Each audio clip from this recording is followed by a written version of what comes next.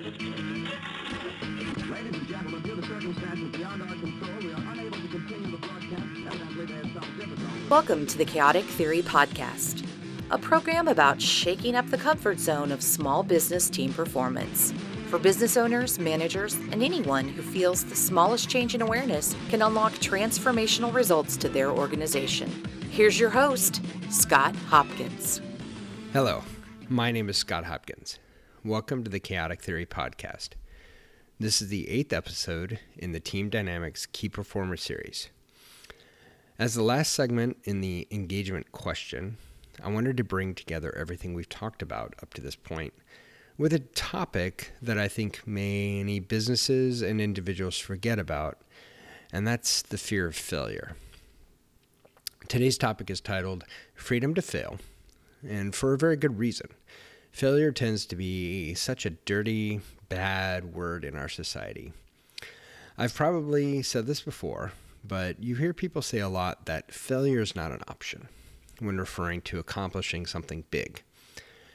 My question, though, is why don't you ever hear anyone say success is the only option, or we have no choice but to succeed? Failure is a key component in every great endeavor. I refer back to some of the quotes I've used from General Patton. I like referencing him because Patton idealized a spirit of brash exceptionalism that few people of this time understood or could argue with. He once said, quote, "In our great country, most any fool can be a success at something. Look at the flagpole climbers and the goldfish eaters. The problem with success is that it leads to failure. When you are on top, there is no place to go but down. Success is how high you can bounce when you hit bottom." Patton's observation of failure is very astute because it points out a very salient point most people forget.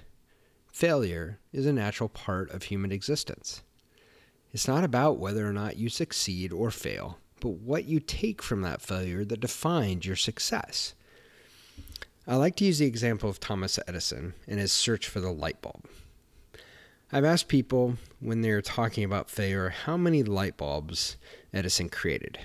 And of course, most people have heard the story, so the general answer is, about 10,000. Where of course they would be wrong. Edison created one light bulb, and it took him 10,000 failed attempts to make it right, or to succeed. I was recently trying to get my son to work on learning how to ride his bike without training wheels.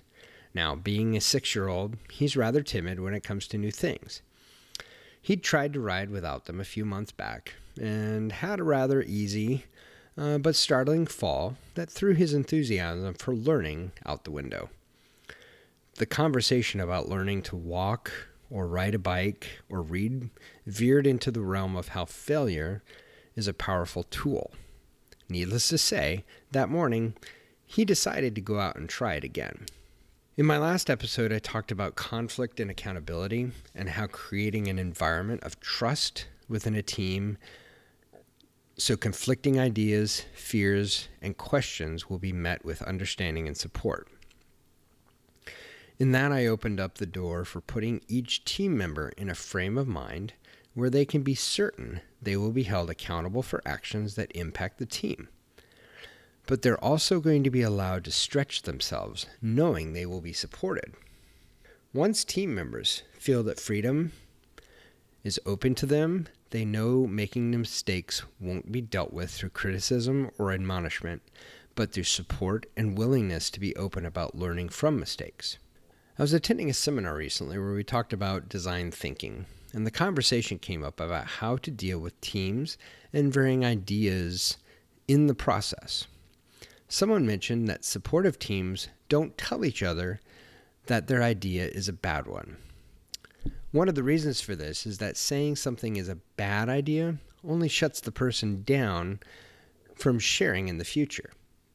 On top of that, dismissing a bad idea offhand without considering all the options could possibly remove the possibility of critically looking at the idea from other angles or opening up that idea to other possibilities that no one had thought of before.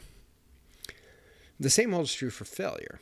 just because a plan didn't work or a process failed to create the outcome that was expected. A team that is open to critically reviewing the failure is likely to come away with a much better, more realistic way of meeting the objective. Failure is how humans learn and evolve. Imagine if Columbus had turned around and gone back to Italy once he realized he hadn't found China. Or if NASA had given up on the plan to go to the moon after the first rocket carrying astronauts exploded before leaving the ground. The evolution of human existence is predicated on a need to constantly move forward, no matter the obstacles or the failures we've encountered. The simple thought of a child learning to walk is a perfect example of how failure leads to success through learning. As a leader of a team and also a team member who is in a position of leadership, it is important that we show the members that we are fallible. Too often team members see the picture our leaders present, going back to episode 1, and we see a person who is incapable of failure or making mistakes. Leaders create that image for their people because they don't want to seem like they are a person who might fail. They need to present an image that they are the person to come to be strong and supportive. Now, of course, everyone knows that people are not perfect and that people make mistakes. But unfortunately, we've created a culture in society where leaders feel they look weak or incompetent if those who follow them see their mistakes. In reality, a leader's ability to show vulnerability and fallibility feeds the sense of safety that team members have for making mistakes. A willingness of team members to recognize, acknowledge, and correct mistakes allows teams to embrace failure faster. And the faster teams become at recognizing and correcting mistakes, the faster they learn and respond. Ultimately, this creates resilient, non-dependent, high-performing teams who are able to adapt to change quickly and are less likely to become complacent or develop a fixed mindset within an organization. I spoke in earlier episodes about how leaders can ask questions to help understand the motivations and to create team-building situations where team members critically analyze their beliefs and their expectations in order to change their behaviors and their results.